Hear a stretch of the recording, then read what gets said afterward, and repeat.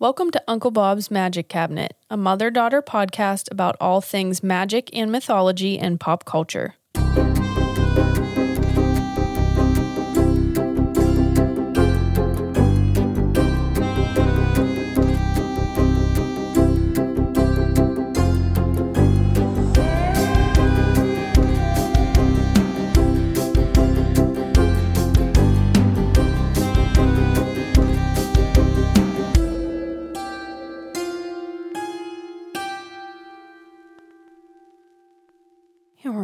And we are on. Hey everyone, I'm Liam the daughter. Hey, I'm Laura, I'm the mom. What's going on, friends? What's happening? Hey, we got some wine today. We did, yeah. Yeah, special occasion. Do you want to clink glasses? Let's clink. I feel like it's, boom. Boom. And it's not in the morning and it's not in the evening. We're like midday having some wine.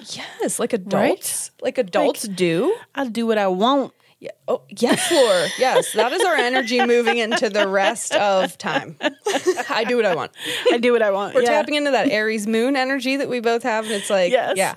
So speaking of, we decided that today's intro is going to be like a tea spilling session. A tea spilling session. Yeah, we're not like one to talk about drama, but no. What I did was ask on Instagram, like, give us your like deepest, darkest questions for us. Like, what do you want to know? And of course, you all are awesome, and we had fun with it. Did not fail to disappoint. So we picked some of them. Mm-hmm. We put them in a cute little pumpkin. We did. Do you hear me?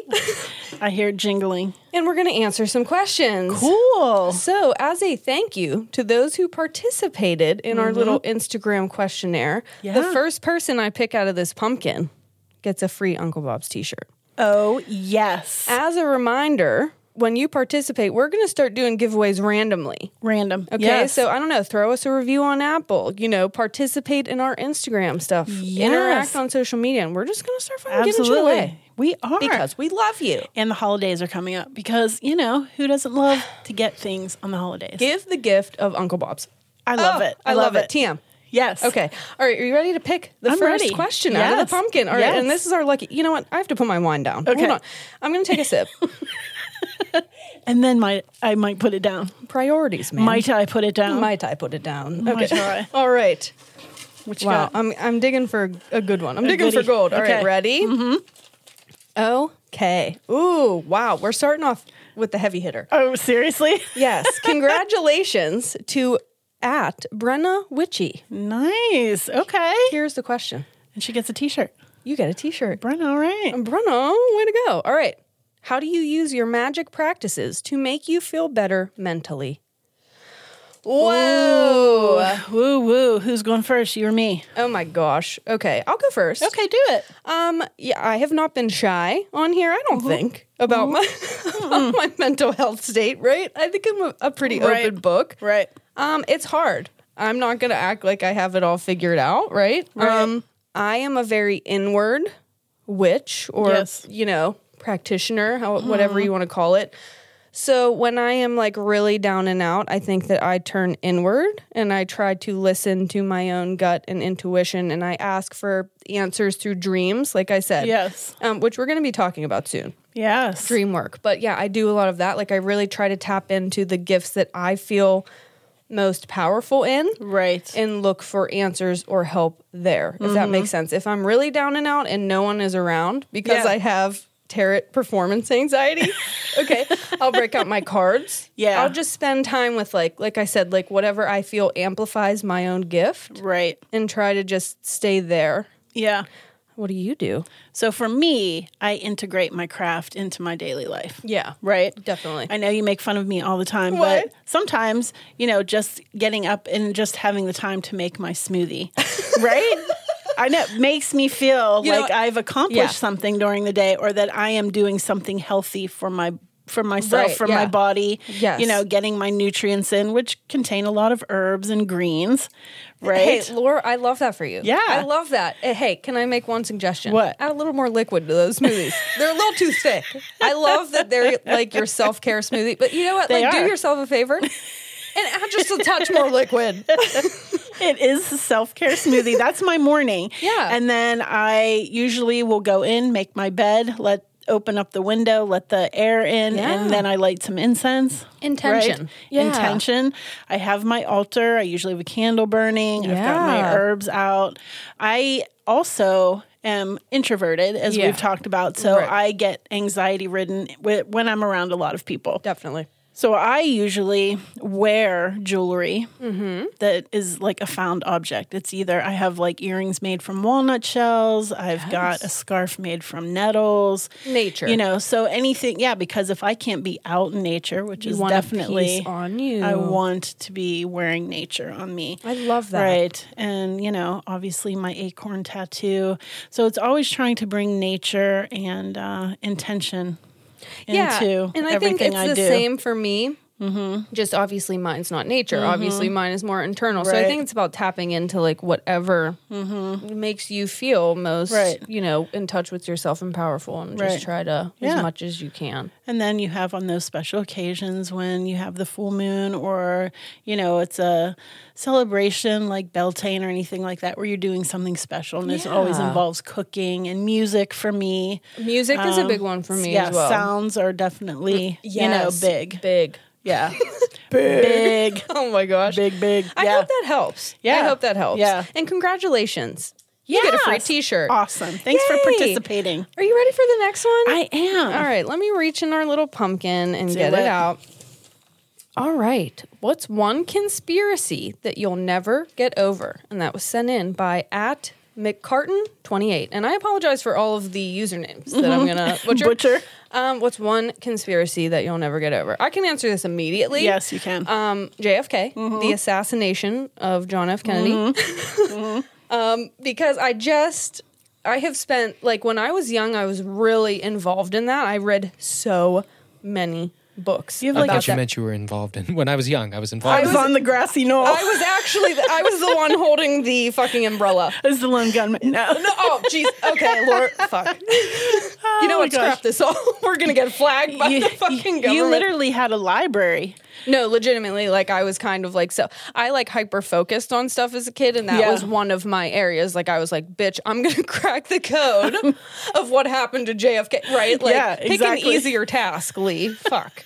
But yeah, I was like, so to me, I will never get over it because I know I will never know because, well, I think I know. We're not going to get into that. I could start a whole other podcast on that. Yeah, that could be a whole different conversation. But I know, like, you know, that is just never going to see the light of day, bitch. Right. So, yeah, I'll never get over it. I've spent so much time of my life trying to figure it out. And, yeah, RIP to that, because I'm not going to find out. You're not going to crack the code? I'm not going to crack the code. Geez. What's yours?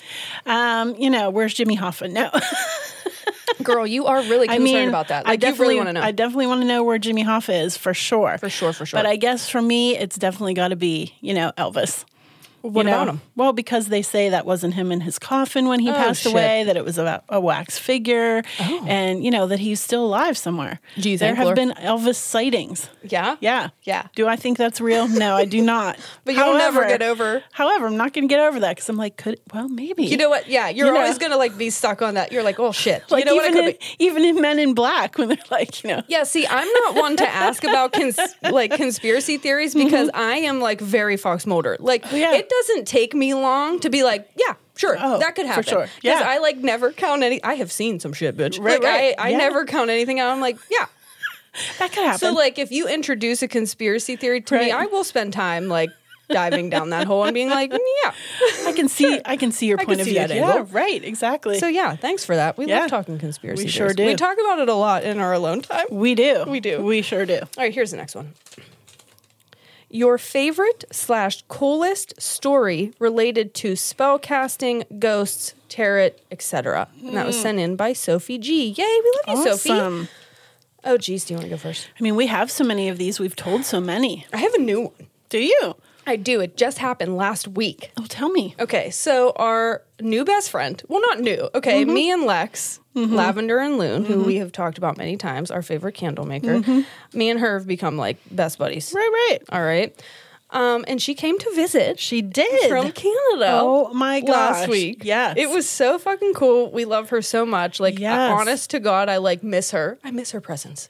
Okay. So fun. So, anyway, she's very much in our vibe. Okay. She's tapped in. She's got the gift. Yeah. So, we're here. And we haven't talked about this a lot. We haven't. But Washington, is a very odd, like, the PNW is a very odd place. Yes. Like, you kind of feel, I think it's because of all of the nature, like the very old nature. Like, you kind of get that Twin Peaks. Like, you kind of feel like nature is alive. Yeah. Like, you could definitely see how Twin Peaks was. Twin Peaks. That sounds where you two went to the restaurant. Mr. Pink. That was Steve Buscemi. That literally sounds like a porn Reservoir title. Dogs. Twin Pinks. Mr. Pink. TM. You know what? No one fucking create that because I'm coming at it. Why do I have to be Mr. Pink?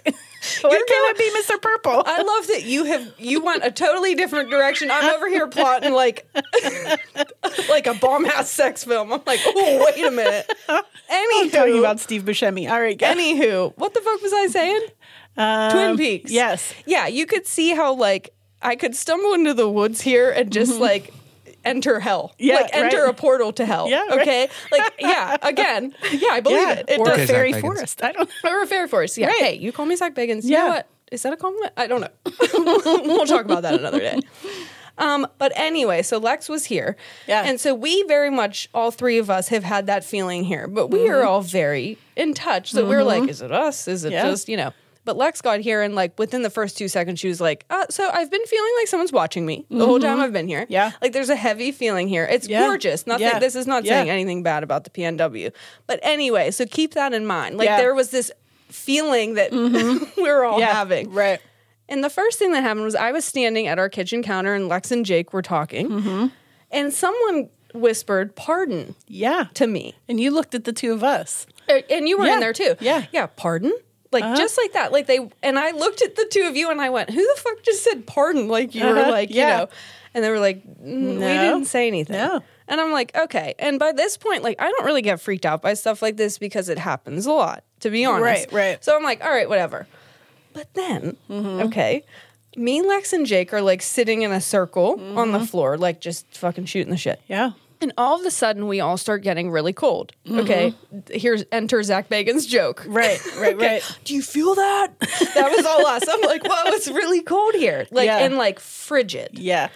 And then all of a sudden, Lex shoots her head up and looks, and she's like, did you see that? And at the same time, I also, like, felt or saw something, and I look up, and me and her look at each other, and I all, like that, start bawling my eyes out. Yeah. Like, just and I'm not talking like a tear. I'm talking like those tears were streaming. Jake and her were looking at me like, what's going on? And I'm like, I was like, I feel fine. I don't know what's wrong. I just, like, can't, like, something is, it was like someone was trying to tell me something.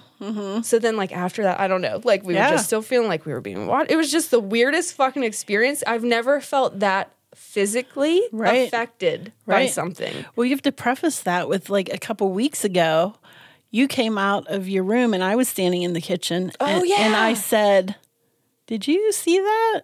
Because there was a woman that walked through the little hallway. But she's, spirit. And she like turned her head and looked at me. It's like, what, bitch? Right? Yeah. And I was like, pardon? Like, she wasn't threatening. Curious. Not at all. She was curious. Curious. Very curious. Turned her head and looked at me, and which would, coincide with your pardon. That's what I mean. Like, I want to hear what you're saying. I want in on the convo. It was like she wanted the tea. But Lex didn't know this. No. And she had said, I saw somebody moving in the hallway. She goes, I looked up and I saw someone, and she thought it was Jake, but it wasn't, because she turned her head and he was sitting on the floor. Right. In the same spot. So So again, we're all, like, picking up on the same shit. Right. Yeah, we have, like, many weird experiences kind of like that, but that was, like, literally, I mean, that was not even a week ago. Right. So exactly. Right. So Sophie, I hope that satisfied you. Hope that helps. And Lex, me and her are still talking about it, trying to figure out what the fuck happened, because that was bizarre. Who's here? Hello. You want to join the club or what? Yeah. You got one? Yes. So you reminded me of this. I had totally forgot about it, but I was living in Nashville, and we had gone down into the village to a local bar, and there was all these people milling about, and I started talking to this one guy, and he was older gentleman, but he was talking about how he was in town because he was filming this show where he was a psychic. He was a medium. Okay. And at that point in time, this wasn't a popular thing. People weren't doing, Sure. there was no Zach Bagans at this time. Oh. So he's like, oh, you probably don't believe me. I was like, no, I'm like totally down with this stuff. I'm already on board. I'm on your ship. Okay. And so he says, well, I want you to think back to a childhood memory, like when you had this really happy memory. And so I think, of course, I didn't say anything. And he takes out this little piece of paper and he starts like tapping. It's like all these dots on this paper. And I'm like, what is he doing, right? Hello? And then when he was done, like he closed his eyes, he's like concentrating. He's done and he hands me the paper. And on the paper, I'm sorry. Wow. Smoking 2 packs a day? 2 packs a day. On the paper, it said Puddin'. Okay. Which was the name of my dog when I was like 5 or 6 years old. And that was the memory you thought of? That was the memory I thought of. So yeah, like that was a deep memory that motherfucker just pulled out at a bar. Super cool. That's like automatic writing. Yeah. Which we haven't talked about yet, but I would love to. It's fascinating. Absolutely. Right. All right. We have time for one more question. Are you ready? I'm ready. All right. Let me look in the freaking pumpkin. In the pumpkin. Ooh. This one's juicy. Is it? Yeah. Oh, no. Okay. What is your least favorite thing about the community of herbalism? And that was sent in by Niakara Donna. I'm so sorry if I said that wrong. Right. Also, I love you. We talk a lot on Instagram. Oh, okay. Anywho. Cool. Anywho's it? Wow. You have left me speechless. No, I know. Right? I'm like, I'm really going to have to think about that one. Let's preface this one. Okay. Because we dropped some news this week. We did, yes. That our company, Hedgewich Apothecary, which I'm sure you've heard us talk about from time to time. Right. We're changing directions. We are. And we announced this over social media this last week. That we did. It's not gone. It's just in sleep mode. It's in sleep mode. Yeah. We're figuring out what we want to do. Like Rip Van Winkle. No. Yeah. But we know that the herbalism side of it is not what we want to do. So I'm gonna let you take this, Laura. I'm gonna pick up my wine. All right. Yeah. Okay. Wow. Let's talk about some tea. So I feel like when I finally discovered that I wanted to be an herbalist, I mean, I've always been an introvert and I've always been an outsider. And so I've never actually felt like I belonged anywhere. I always seemed to be on the fringe of things, right? And I'm sure partly a lot of that is of my own doing, with, whatever. Trauma. But when I discovered that, I'm like, I found this world of herbalism and I thought, I am so excited. I feel like I finally... My people, I finally belong somewhere. And, and then I went to school and I have met some beautiful, lovely people. So I'm definitely not, Right. We're not shit talking every single person. No, we're not no shit blanket talking. statements. No. But I will say that as a community, there tends to be a little bit of snobbery. Snobbery. Okay. And so for me, when I have to try so hard to fit in, then it becomes work. I feel like you should just kind of be accepted and everybody should be pulling for each other. It's, a majority of women and, supporting and building up and there's room for everybody and let's all learn together. And that was not our experience. No. And we were already pretty well established and had headed out to some conferences, some herbal conferences and, tried to become part of the community. And I really, a lot of people turned their noses up at us and a lot of people actually... I felt like ostracized a little bit. Yeah. So here's where I can kind of jump in, right? Because I don't necessarily understand that side of it because the herbalism part was you. But I was on the social media side of things. So I was seeing these people in our DMs, okay? Like asking us for free information. And to me, it's like, especially when social media was new, the best way to learn was to watch people you admired and kind of see what was going on. But then filter it through your lens. Okay, make it your own. How do you communicate? Right. Okay. That's not what people were doing. They were like shitting on us. And actually, we've heard from a lot of people since we've announced being like, oh yeah, like these people used to talk so much shit on you. Like we were a joke. Like we were a fucking joke. Yeah. I'm sorry. My spiciness is coming out. Right. Yeah. Like, can you hear that? Yeah. Yeah. So like I was seeing these people though in my DMs, like, asking us, how do you do this? How did you get this social media following? Yes. How do you, where do you get this? How did you learn this? Can you tell me this? Can you give me that? Can you? Yeah. Mm-hmm. Yeah. And then, once pop culture started, the witchy pop culture started kind of becoming trendy. Yeah. Then these people changed their tune like real motherfucking fast and started, when I say copying, I mean like our marketing, our images on social media, our verbiage, our words, your formulas, everything. Yeah. Our designs. The names. Everything. Yeah. And so it's funny because it's like, I saw you in our DMs. Like, I know you were fucking like watching our shit. And like, this is also to say, like, in the nicest way possible. Yeah. Hi, we see you because we also see that you have followed us over here to Uncle Bob's. And some people are trying to do the same shit. So here's what I will say. It's in every community. I have been in the art community. Absolutely. The herbalism community, the social media community, the horror community, whatever. Whatever community. It's everywhere. You have like 90% of people that are so loving and so caring and so uplifting. And then there's that, that snakes. Little percentage of people that are snakes in the grass that, and we're kind people and we would do anything to help people. But, yeah, it's unfortunate. It is. It's unfortunate. And now I understand why Willy Wonka locked his damn chocolate factory down. Oh, shit. And, from the Slugworths of the world. Yeah, like before you get any information from us, you're going to have to pass like a series of tests. Just like in We're going to have like the gauntlet, Oh my God, run the gauntlet. Right. American Ninja Warrior. That's right. Fuck. Like honestly, this is all fun and jokes, but it is sad because I have seen it. Yeah. It's still happening to this very day. Yeah. Like stuff of ours is still being ripped off and it's like, fuck.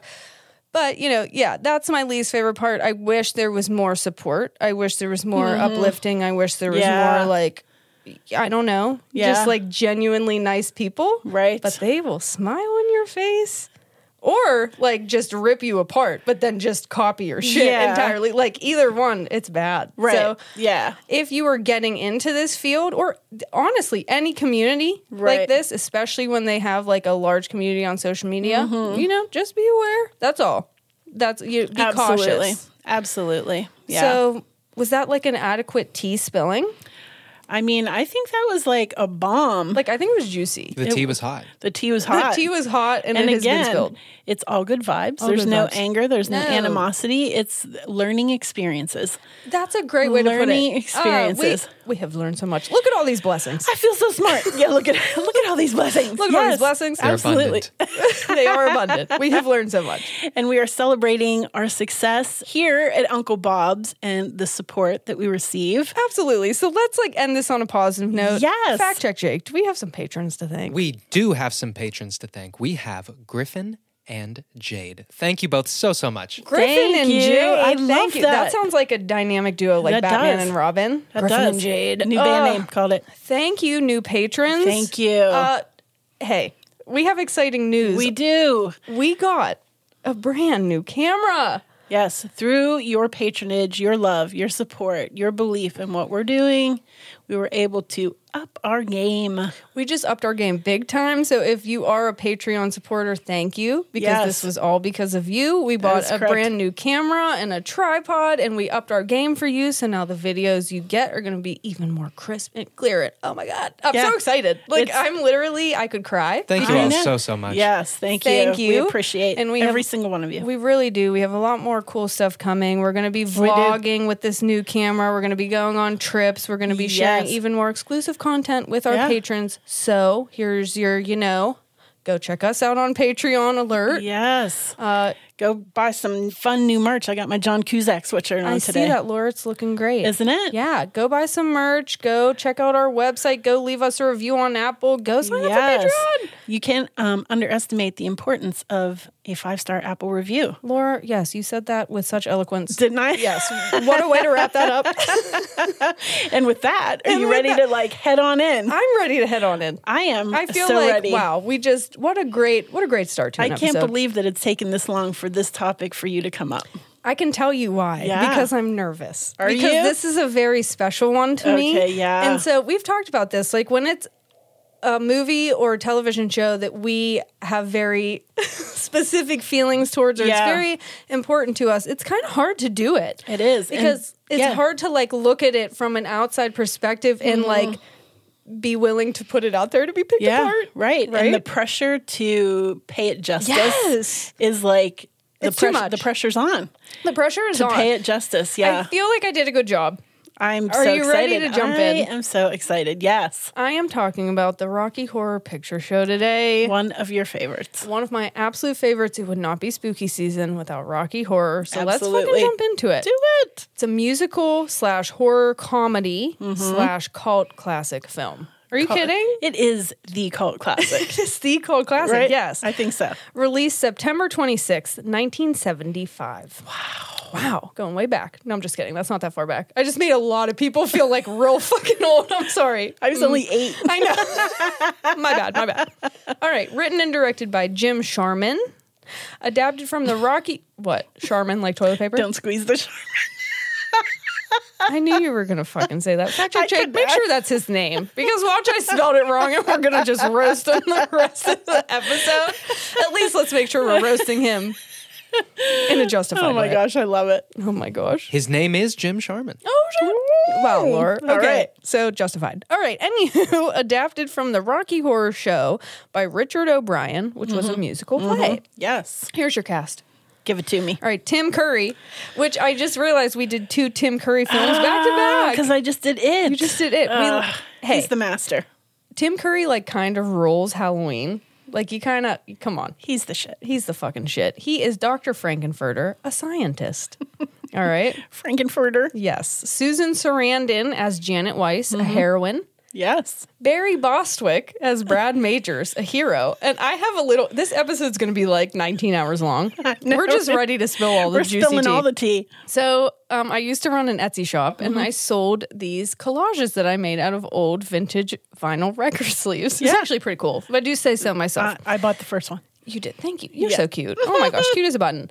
Anywho, I had a Rocky Horror one because again, this is like years ago. Yeah. Again, Rocky Horror is important to me. Yes.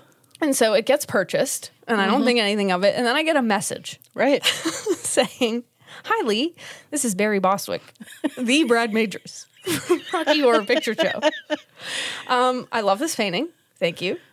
And can I like display it at my Comic-Con? Yeah. Like, because he goes to like conventions, Right. as, you know. Brad Majors. And can I like display it?" And I was like, "Fuck yeah, Barry Bostwick." I'm still convinced I'm getting catfished by someone. And it's not really Barry And Bostwick. it's not really Barry Bostwick. But like the address was in LA. And so I'm like, I mean, I don't know. I'm like, watch me. I'm getting catfished, aren't I? No, I don't you think sure? so. I don't Okay. think so. Barry, if you're listening, could you Send me a pic With the newspaper. of you with the picture. with the newspaper with today's date on it, so I fucking know it's you, Barry. Like, but I really wanted to tell you that because I want you to go through my whole plot description knowing that this man has one of my paintings. Yes. Okay? Right. That's fucking cool. And then didn't he just send you another email not too long ago asking if you could make a clock out of it or something? We're friends. Me and maybe Barry Bostwick. BFFs. Maybe like a 12-year-old in Idaho. I'm not sure. We're tight. Okay. Jeez.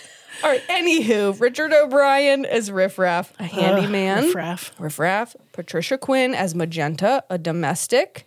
This is one I would like to say. This is not my verbiage. Okay. Right. This was the 70s. This is what they gave. A domestic. I'm just repeating the information. Okay. Nell Campbell as Columbia, a groupie. Again, not my verbiage. Peter Hinwood as Rocky Horror, a creation. Rocky creation. Horror. Yeah. Jonathan Adams as Dr. Everett V. Scott, a rival scientist. Yes. Charles Gray as the criminologist, an expert. And the Loaf, The loaf. Meatloaf, as Eddie, the ex-delivery boy. Yes. The loaf. The one and only. The Loaf. Yes. Are you ready to jump into this rundown? Let's do it. Okay, again, it is a musical. So most of the plot is delivered via song, and the story is narrated by the criminologist and expert. And Right. here's where I'm going to say this plot When I tell you, I had to watch this movie so many times to understand what the fuck was going on. Like, this is a bonkers plot. If you've ever seen it, you know what I'm talking about. Yeah. So, like, just have fun and bear with me. Absolutely. Okay. I think we've talked about this earlier. It's like when you talk to people, it's either I love it or I hate it. Rocky Horror. Yes. Yeah, they're either all about it or they're not digging it. And so I'm just going to need you to bear with me. This plot is weird. You're just going to have to know we're going to take some turns and twists. I'm all about it. All right. So a pair of giant red lips slowly enters the frame and begins singing an introduction that is basically a giant nod to science fiction and horror films. Mm-hmm. Love it so much. Yes. To let you know what you are about to get into, basically. Mm-hmm. All right. Thrills and chills like a late night double feature picture show. Yes. Mentioned in the intro. The day the earth stood still. Mm-hmm. Flash Gordon. Flash. I'm doing that at some point. Are you? You have to. People would love it. The Invisible Man. It came from outer space and when worlds collide. So, like, you know what I mean? Mm-hmm. It's definitely an homage to the science fiction genre. Mm-hmm. Then we flash to a wedding scene at a little church.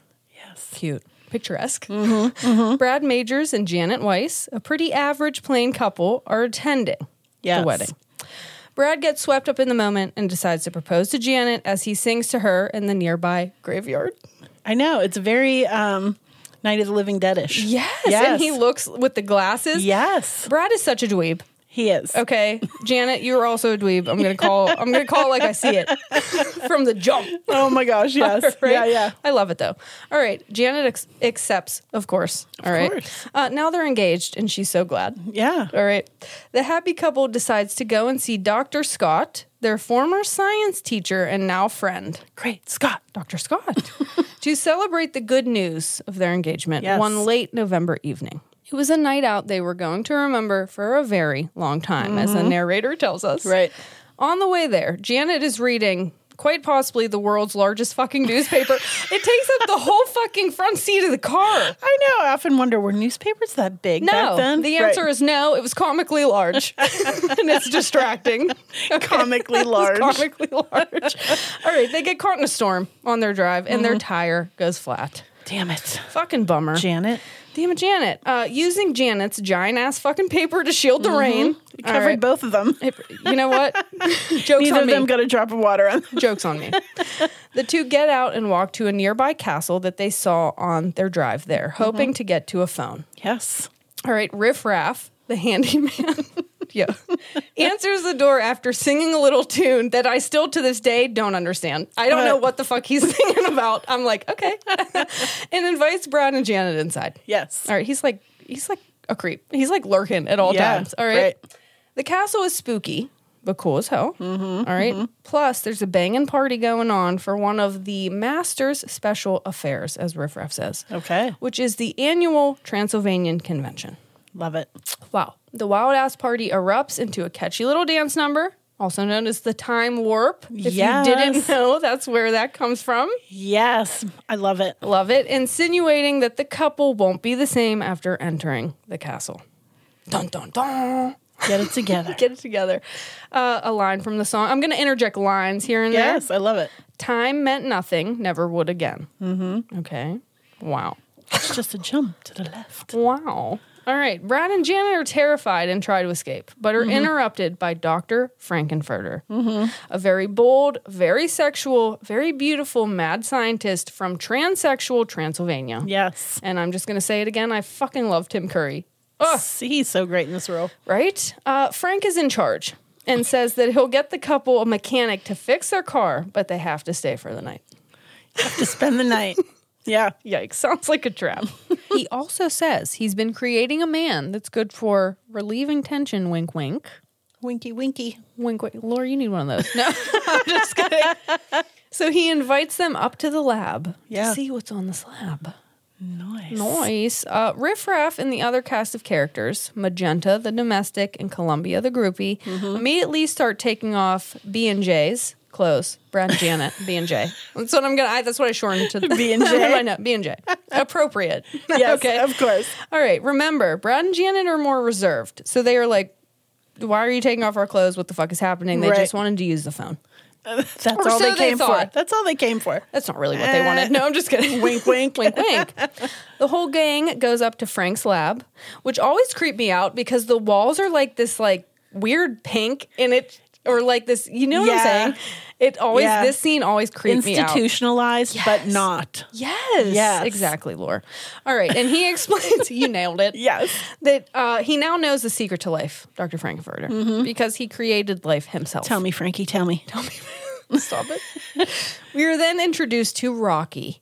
Yes. Okay. Frank's beautiful creature creation who finally wakes up after a series of fucking hilarious, like, sciencey things. Like, Dr. Frankenfurter's, like, moving these knobs. Oh, my God. It's fucking hilarious. And Rocky wakes up. All right, Rocky, who is first dressed in mummy wrappings. Of course. But then a little, like, gold underwear / shoe combo that I'm really interested in. He was a solid gold dancer in a previous life. Yes. He immediately burst into song because, again, this is a fucking musical. Duh. My life is a misery. That was the line that I really took from that. His song is my least favorite. I think it's absolute trash. No offense, Rocky. Cheer up, Charlie. Every category. Every musical has to have one fucking trash one number. Skip every time. One skip. And Rocky, I'm so sorry. It's you. It's you, my friend. All right. Frankenfurter is proud of his creation and vows to put in the work to make him the best, strongest man ever in just 7 days. We like a challenge. Days? That is a challenge. Just a week. All right, but Rocky and Frank's little love fest is interrupted by a frozen motorcycle riding man named Eddie who just wants to sing rock and roll. Remember when I told you were going to have to bear with me? Steady Eddie. He like busts out from a fucking freezer. Yes. On a motorcycle, and he's like, whatever happened? Yeah. And the best and he's like about, you know, Hopatootie, bless my soul. He steals the show. Have we said that we love the loaf? We love the loaf. We love the loaf. Yes. Especially in this film. Yes. All right. Eddie was Columbia's mate. Of course. All right. Until Dr. Frankenfurter stuck him in the deep freezer because he needed half of his brain to create Rocky. Only half? Only half. Yeah. I hope it was the good half. I don't think it was. I don't think it was. Was there a good half? I don't know. All right. Basically, Eddie's Hopatootie, you know, it's my jam. I love it. It's on like every one of my playlists. I'm not even going to lie to you about it. Hopatootie, bless my soul. I really love that rock and roll lore. All right, Eddie's kick-ass song and sax playing gets everyone at the party excited and dancing. I said the fact check Jake should be him for Halloween because he also plays the sax. I think it's just natural. Frankenfurter gets super jelly that everyone is like digging Eddie's fucking groove. Yeah. All right, and he kills Eddie with an axe. That escalated very quickly, I have to say. It was very harsh. All the fucking while, Brad and Janet especially. Like, what the hell is going on here? Well, yes, but they're also kind of getting into what they're seeing. Okay, Janet's like, I love muscles too. Like, she's kind of like, ooh, all right. She's letting her hair down a little. Yeah, even though they have no fucking idea what's going on. Right. And neither does the audience at this point. Exactly. Little Lee was like, literally, what is happening in this film? Meatloaf is now here. All right, the party clears out. Yes. And B&J, Brad and Janet, are shown to their separate rooms. Red flag number 1. Right. Later on that night, Janet receives a knock at the door, knock, knock, that she believes is Brad. He's coming for a smooch. He's coming for some lovin'. In reality, it's Dr. Frankenfurter. All right. It's Frankie. You're killing me with that. I don't know why that's so funny, but it is. Janet acts super pissed at first because she is engaged to Brad. That's right. All right. But then totally gives in and gets funky with Frank. You can't resist Dr. Frankenfurter. Janet, you are a straight arrow no longer. No longer. And she promises not to tell Brad. Right. All right. Later on that night, little Brad receives a knock at the door. Knock, knock. He thinks it's Janet. He thinks it's Janet. Coming for some lovin'. In reality, it's Frank. Brad acts pissed first because he's engaged to Janet. But then totally gives in and gets funky with Frank because you can't resist Dr. Frankenfurter. Feeling funky, Frankie. Was that a Home Alone Rocky Horror crossover? Do mash up. That was top notch. That was Chef's kiss. Laura, I love you so much. This is why, you know what? I'm so proud of you. This is why we do it, folks. We've ascended to like comedy gold. Okay. So Brad promises not to tell Janet. All right.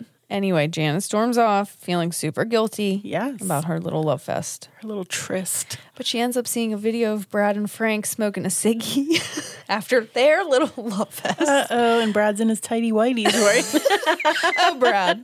Yeah. He's still... Brad. Oh, Brad.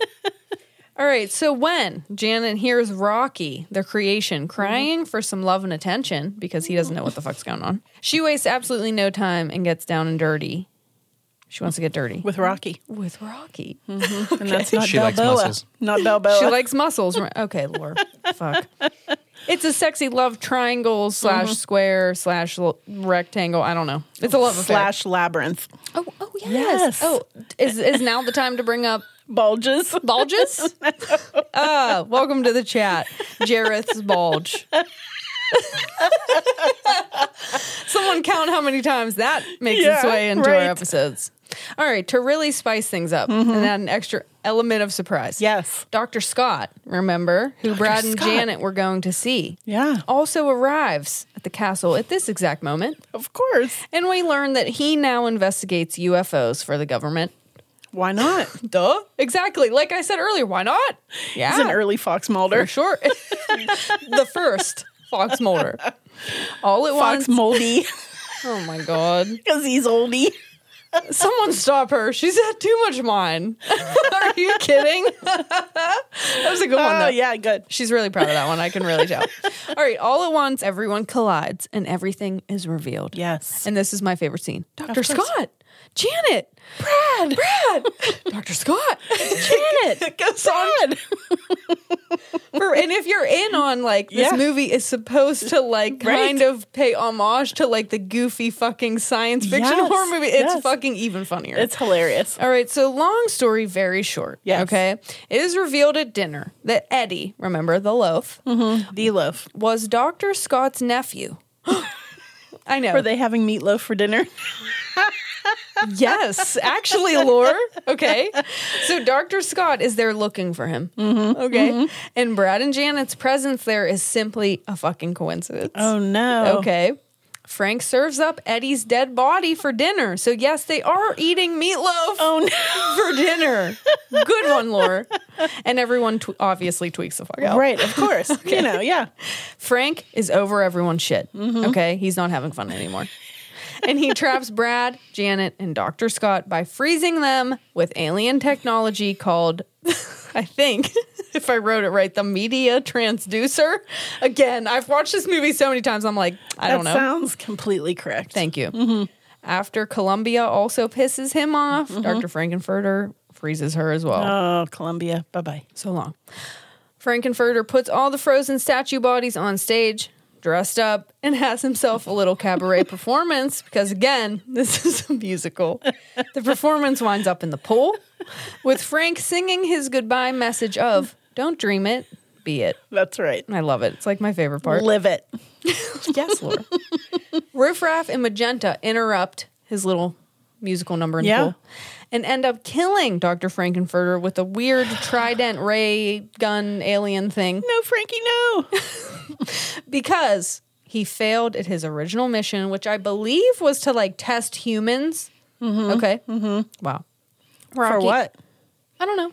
Oh, just test them. Lore, fuck. Why do you have to? There's probably a reason that some Rocky Horror fan is going to come out and be like, well, actually. And now, thank you, Lore, for calling me. I don't fucking know. Just to test humans. Okay? Yes. Rocky and Columbia also bite the fucking dust. R.I.P.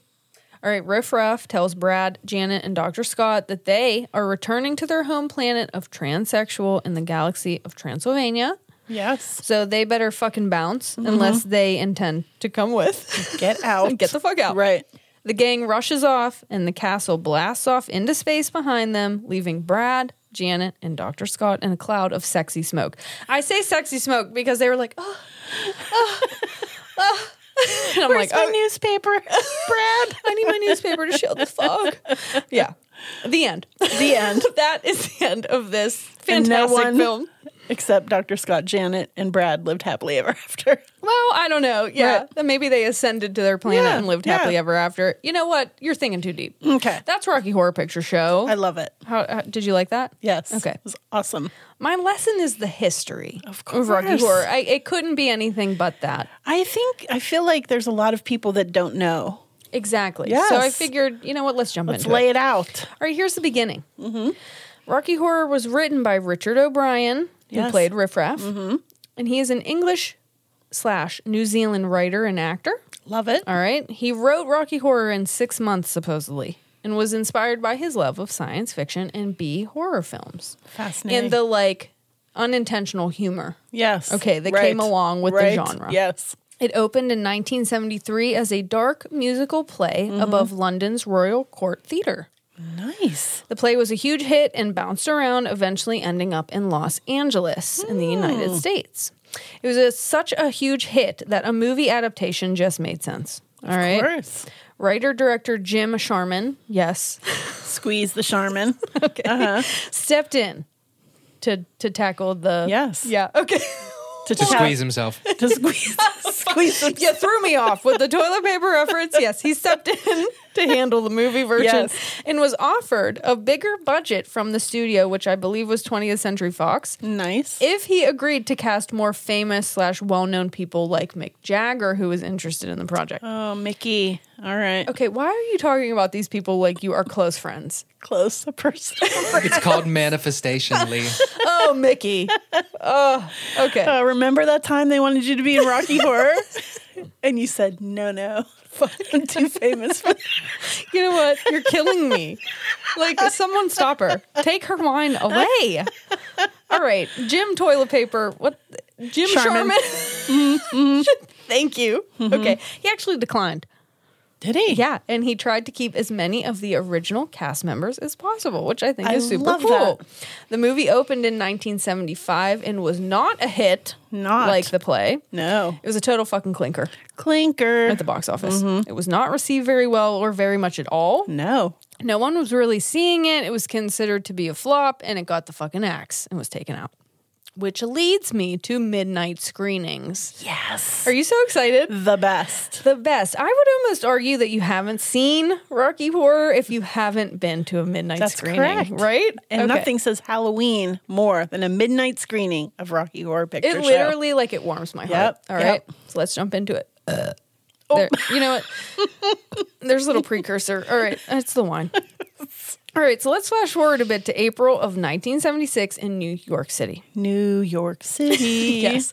The Waverly Theater in Greenwich Village had seen some success in the past with midnight movie showings of films like Night of the Living Dead. Yes. Yes. The organization decided to give Rocky Horror, which had just received the axe, a go. And the show premiered at midnight between April 1st and April 3rd. Accounts vary, and I don't want to start some shit. Right. Okay?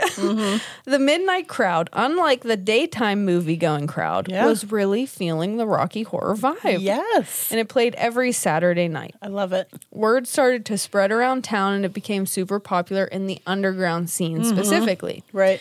The Waverly Theater became the first location ever to play Rocky Horror as an ongoing, exclusive midnight show every single week. I love that. Are you ready for this? I am so ready. It closed there on January 28th, 1978.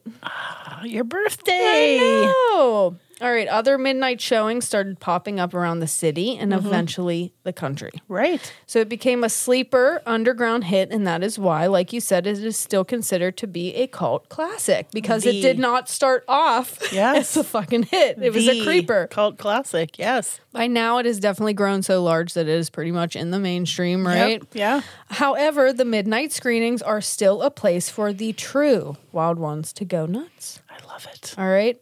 We all went to a midnight showing before mine and Fact Check Jake's wedding. It was like your bachelor party. It really, bachelorette, whatever, Bachelor/bachelorette. Yeah, we had fun. Yeah. Jay, my my cousin's husband, fell asleep.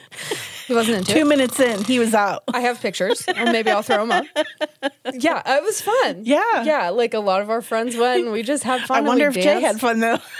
Well, I hope he had good dreams. I hope he had good dreams. I hope they were positive. He was sawing fucking logs over there. Frankenfurter.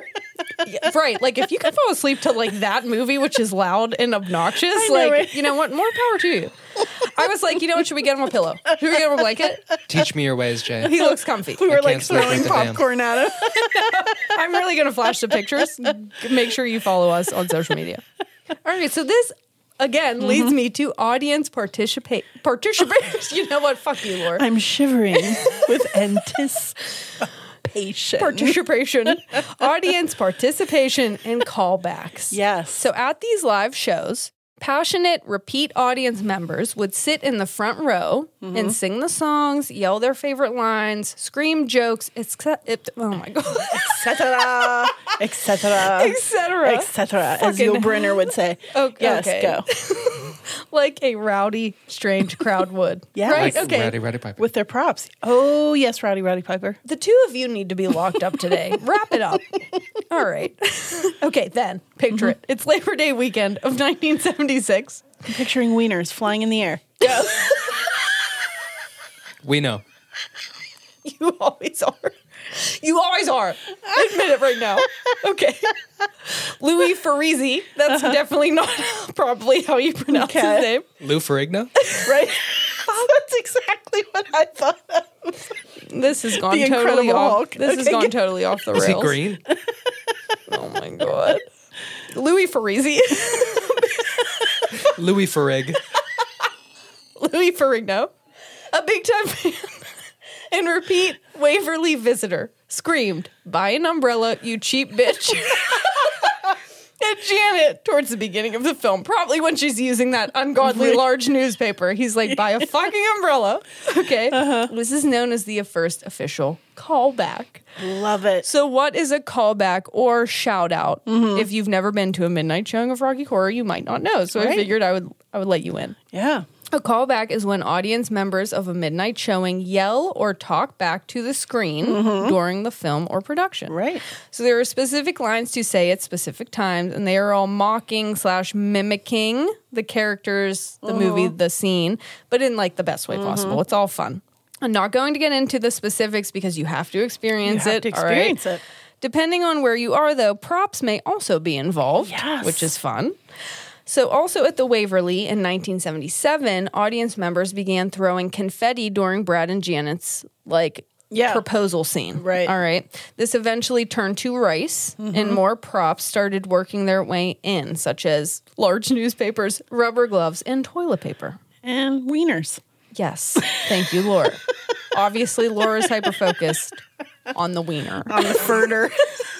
The Frankie furter. Laura, we all know. Again, any cancer roof thatchers out there, you know, she's sending signals. Okay? All beef. R.I.P. to me, because I'm going to be fucking dead after this episode. You both are killing me. Okay, so audience participation and energy is a huge part of the Rocky Horror experience. Yes. All right, some showings will even have a cast stand beneath the screen to perform the scenes and songs. Right. It's like a fucking spooky dance party for all of the strange people out there. I love it so much. Yes. Don't worry, though, if you are a Rocky Horror virgin. That's what they call you. Yes. The crowds are normally so awesome and people will help you out. However, I also linked a virgin's guide via the official Rocky Horror Picture Show fan club on our website. Cool. It's definitely a community, I think, anyway. It gives a lot of people the chance to truly connect with one another. The film and screenings don't take themselves too seriously. It's fun. Right. Do you remember that? Yes. Like people used to actually have fun. Have fun? Yes. Oh my gosh. It was 84 years ago. It's been 84 years. Like that girl in Titanic. I keep thinking the newspaper was the size of the door that both of them definitely could have fit on in Titanic. Honest to fucking God. Jake, you're right. Yes. Yeah, get it together. All right. Midnight screenings now occur all over the place, especially around Halloween. Yes. All right. So let's talk a little bit about Rocky Horror and queer culture as well. Yes. Because that is do important. It. All right. So you have to remember that the Stonewall riots took place in 1969, also in New York City. Right. All right. So almost 10 years later, remember 1976 is when Rocky Horror hit the scene. Correct. there was still a push for gay rights, the need for community, and a push for queer voices and stories to be heard. Yes. So obviously by my plot description, you can tell that there are themes of unabashed sexuality, sexual liberation, gender fluidity, and acceptance all going through that story. Love it. Gender, sexuality, race, etc. None of it mattered. All are cool. Fuck a gender role. Fuck a gender stereotype in this movie, right? Yes. Dr. Frankenfurter is pansexual, according to Tim Curry. Okay. And is gender nonconforming, which I do want to say they use he pronouns, he, him pronouns in the movie. That is why I also use them. Dr. Frankenfurter, very loud and clear in who he is, right? Very bold, very confident, very sexy and sexual. No apologies. I did want to note, like I did at the beginning, the term transvestite is used in the story, which is now seen as, not, it's not right. It's problematic. It wasn't used the same at the time from what I've read. Okay. Right. Okay. Does that make sense? Yes. Regardless, these themes weren't being showcased often at the time. Definitely not in this very bold way. Right. Okay. It's important to remember. Midnight showings often gave queer people a safe space that was otherwise unavailable to them. So what I was reading was that like a lot of places that didn't even have gay bars, they would see midnight showings of Rocky Horror because it was that popular. Right. And so queer people were able to go there. Right. When they maybe, otherwise would not have that available to them. So it was very important. Yes. So I took a quote from an Atlantic article, which I, of course, will link, that said, Rocky Horror was a campy beacon of sexuality and self-acceptance. And I think that wraps it up very nicely. I like that. Now, this is not to say that everyone in the LGBTQ community feels this way, right? Many people considered it to be transphobic or at least a problematic representation. Okay. Some don't appreciate that Frankenfurter is the deviant or the villain. All right. Topics of consent become an issue in the film. And of course, the outdated language and lingo does not help. Correct. This is not for me to decide. Okay. I am not trans. So I have linked articles on our website from both perspectives because I think it's important. Right. What I would like to say though, for me, the overarching message that I received as a young queer kid was be true to yourself, fuck the rest. Right. Okay. So take from that what you will. Would you like some fun and random facts? I would love some. All right. This is the longest continually running movie in history. And is now one of the top-grossing movie musicals ever. I love that so much. Wow. Dr. Frankenfurter was inspired by Alice Cooper and Frankenstein. Oh, I love that. Which you can totally see, Frankenstein, right? Sure, yeah. Tim Curry's theatrical movie debut. Love I it. didn't know that. I didn't know that either. Like, what? What? Yeah. Right? He was in the original stage production, along with Richard O'Brien, Nell Campbell, and Patricia Quinn. I love that. Nev Campbell? Did I say Nev Campbell? No. Oh. Someone tell me what Nev Campbell fucking sounds like. Oh my God, that would be hilarious. All right, anyway, filmed in England. Fun. Vincent Price was offered the role as the criminologist. OMG. Would that not have been amazing? I would love that so much. But he had already had, a jam-packed schedule because he's the shit. Because he is the shit. But supposedly he was a big Rocky Horror fan. Oh, I love that so much. What did I just tell you earlier? I find his voice so soothing. I just love him. I love him so much. There are tons of adaptations of this story, right? I know Laverne Cox, there was like a Fox Live show. You know how they do those every once in a while. Laverne Cox played Frankenfurter. They did it on Glee. I'm sure there are still stage productions happening. I know there are midnight showings happening everywhere. So if you can, especially around Halloween, go out and see it. Check it out. As my last little fun fact, I have to, throw a shout out to my Aunt Karen. Yeah. Yeah, my dad's sister, Aunt Kay, Aunt KK. She was like obsessed with this movie when she was young. And so I think she introduced me to this movie before I even remember you. Like, she was like, oh, she beat me to the punch. Yeah, she was like, oh, you're also the black sheep of the family. Let me pass down this torch. Yes. Is how I felt. And still to this day, every time I watch it, I send her a text. I'm like, oh, thank you. So I don't know. It's just, to me, it was a very important film. It made me feel very like safe and accepted. And it's just fun and goofy if you let it be. It's such a good right? film. Yeah. It's such a good film. Go fucking watch Rocky And Horror. go to the midnight showing and participate. Please do. Go support those people that fucking work their ass off to put on those productions. And they're so fun. And just these people put their all into these performances. Awesome. And it's such a community. And I really do encourage you, if you can get out. I know it's like trying times, but if you can, get out and fucking support these people and see a Rocky Horror midnight showing. Do it. That is Rocky Horror, bitch. I love it so much. Thank you. I love it. Did I like do it justice? I think you did. Thank you. I think that you did. Thank you so much. Yes. All right. So I am up to the plate. You're up to bat, girl. I'm too excited. Yeah, I'm doing another scary. Are you? Yes. Okay. I'm doing House on Haunted Hill. Oh my God. I don't know why I just choked. I was like, oh, I'm so excited. Yes. You knocked the wind out of me. Did I? I love this one. Me too. Supernatural horror film. Yes. Released October 29th, 1999. Okay, so you're doing the remake. I am doing the remake. I love that. And I'm just going to tell you why. So this is a remake of the 1959 film by the same name, starring my forever BFF, Vincent Price. Yes. Right? And I personally prefer this one. I prefer the 1959 version. Oh, see, I prefer the 90s. Yes. However, what we discovered was there's really the difference between these two films is that the original doesn't really go into, the magic, ghosts and all that kind of stuff. So the remake does. It's very magical, the remake. You got a lot of ghosts and apparitions hanging on there. Wow, okay. Yeah. So we're doing the remake. And the cast is so hilarious that we just had to do it, right? Okay, yes, I love it. So budget, 37 mil. Yeah. 42.5 mil at the box office. Is that a clinker, Laura? It's a little bit of a clinker. It is. Bit of a clinker. Directed by William Malone. Written by Rob White. Yeah. And Dick Beebe. Dick Beebe. I love that name. Dick Beebe. And special effects makeup by our own Pittsburgh Greg Nicotero. Ah, Greggy. Yes. Now I'm going to flip script. Flip it. And Dick Smith. Greggy and Dick, yes.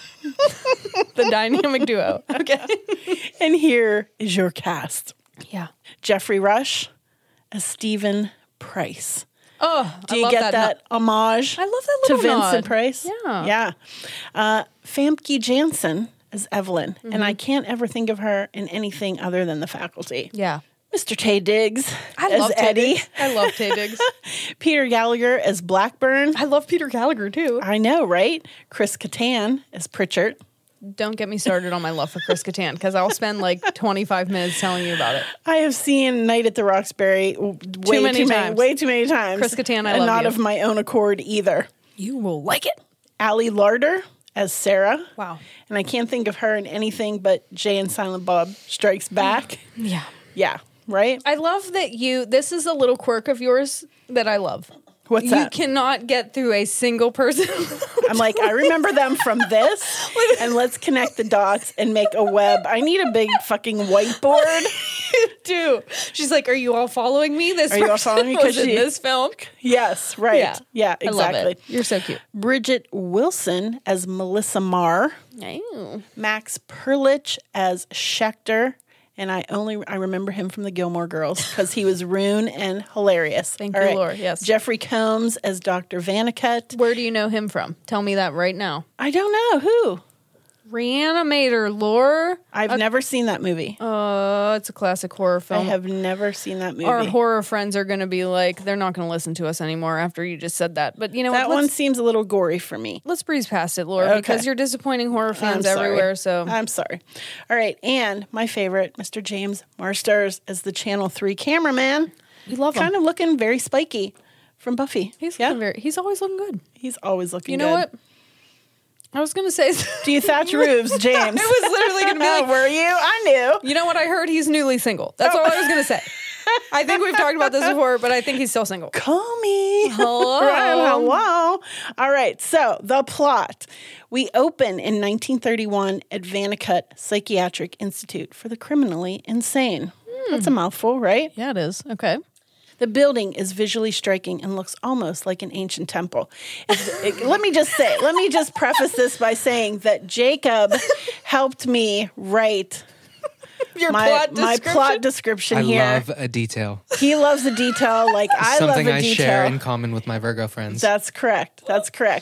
But his verbiage, hilarious. It's like, amped up a little. I'm like, oh, I feel so smart here. Jake is a lot smarter than the both of us. I don't know if we've ever let that be known, but that's right. Now you know. Yeah, he is like Silent Bob when he never says anything, and then when he drops it, it's like, hello, pearls. Right, exactly. Right. Okay, so the building is visually striking and looks almost like an ancient temple.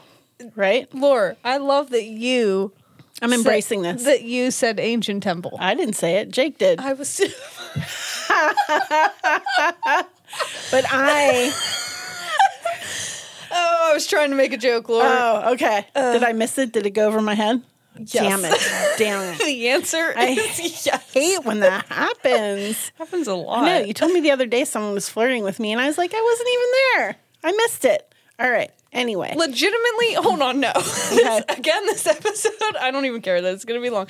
Someone was flirting right to your face. Me and Lex were in the fucking car. Okay, this guy at a ticket booth. He was like batting his eyelashes at you and was like, hello. Hello, buddy. And we drove away and we were like, and I'm Laura. like putting my wallet back in my purse or she's whatever. Like going about, and I'm like, Laura, hey, that guy was cute. And he was totally like flirting with you. And she's like, and I wasn't even there. And I was like, no, but you were. All right, apple from the tree. How many times did I ask you out before that shit happened? Yo, you didn't have to drag me into this. I was ripping on Laura. Thank you, Jacob. Exactly, though. Thanks for teaching me your ways. Now both of us are fucking oblivious. Completely oblivious. Yeah. Anywho. Pretty bad. That's a story for another day. Anyway, the patients have staged a riot in response to their treatment under Dr. Richard B. Vanicut, the sadistic big boss doctor in charge. Yes. During the riot, the patients start a fire and the entire building starts to go up in flames. As it should. But evil Dr. Vanicut was prepared for this, and he pulls this lever that literally locks the building down like a steel cage. Did you just hear my stomach? We're hungry. Did you just hear I heard it. It's like, oh my bitch, God. Feed me, Seymour. Oh my God. That's so embarrassing. Okay, right? Anyway, yes. So unfortunately, only 5 staff members survived the incident. Damn. So now we jump ahead to 1999, where we meet Stephen Price and his wife, Evelyn. Evelyn. Yes. Mr. Price is loaded, having made his money in the amusement park industry. Ka-ching, ka-ching. Ka-ching, ka-ching. Roller coaster tycoon. Roller coaster of love. All right. He has a very messed up sense of humor, enjoys terrorizing his amusement park guest with antics like a fake elevator crash. Okay. Yeah. His wife is even more twisted than he is, and the couple is not particularly living under domestic bliss, right? Okay, they're a little spicy. Yes. They're a little spicy duo. They are. They're not happy. They like to fuck with people. Yes, and they're mean about it. Yeah, a little bit. So, Mr. Price is not a loving husband, and Evelyn is just his trophy wife. Right. She's in it for the moolah. Yeah. Well, it's Evelyn's birthday, and she likes a party. Happy with a birthday, spooky theme. girl. Yeah. Girl, celebrate. This party's theme is to spend the night in a real haunted house. Oh, shit. Right? What every woman dreams of. Where is she throwing this extravaganza, you may ask? I don't know where. The now abandoned Vanicut Psychiatric Institute. Hey, that's where I'd want to go. We've come full circle. Right? We have come full circle. She gives her hubby a guest list, and he throws that bitch right out and writes his own. Yeah. Right? Yeah. So the fateful night comes at last, and the guests begin to arrive for the evening's festivities. We meet the building's current owner, Watson Pritchard, model Sarah Wolf, who is impersonating her former employer, Jennifer Jensen. That's confusing. All right. Ex-baseball player Eddie Baker. Is that Tay Diggs? Tay Diggs. Washed-up former TV star Melissa Marr. Ouch. And, of course, the dashing older doctor named Donald Blackburn. Is that Browse? Of course. Peter Yeah. Gallagher, we refer to simply as Browse. Browse. He's got some thick-ass brows. I love him. He does. Like caterpillars. Right? Yes. All right. Sexy ones. Okay, go ahead. Of course. Yeah. The guest list surprises both of the prices as it does not match either one what either one wrote. Dun, dun, dun. Dun, dun, dun. Something is amok. There are games afoot. Why would these apparent strangers spend the night in this crappy ass place? I don't know. Each guest who stays in the asylum until morning will receive this lovely cash prize of $1 million. Oh my God, hell yeah. Yeah, okay, sign me up. You're like, no, wait a minute. If you're too chicken to make it through the night, your share is forfeit and equally divided among the remaining party participants. I love this. A challenge, okay. Mm-hmm. The problem with the plan and the key difference between this film and the original is that this bitch is actually haunted. Right? With that fact in mind, the house mysteriously seals itself just like it did during the fire in 1931. So they're in there. They're stuck. No shit. They ain't getting out. Yeah. The film is all action. We don't waste any time getting straight to it. Melissa decides it's a good idea to wander off by herself in the basement. You know, and I have a question for those people in horror films. Mm-hmm. In what world does it make sense for you to fucking go off on yourself? Right. Off on yourself.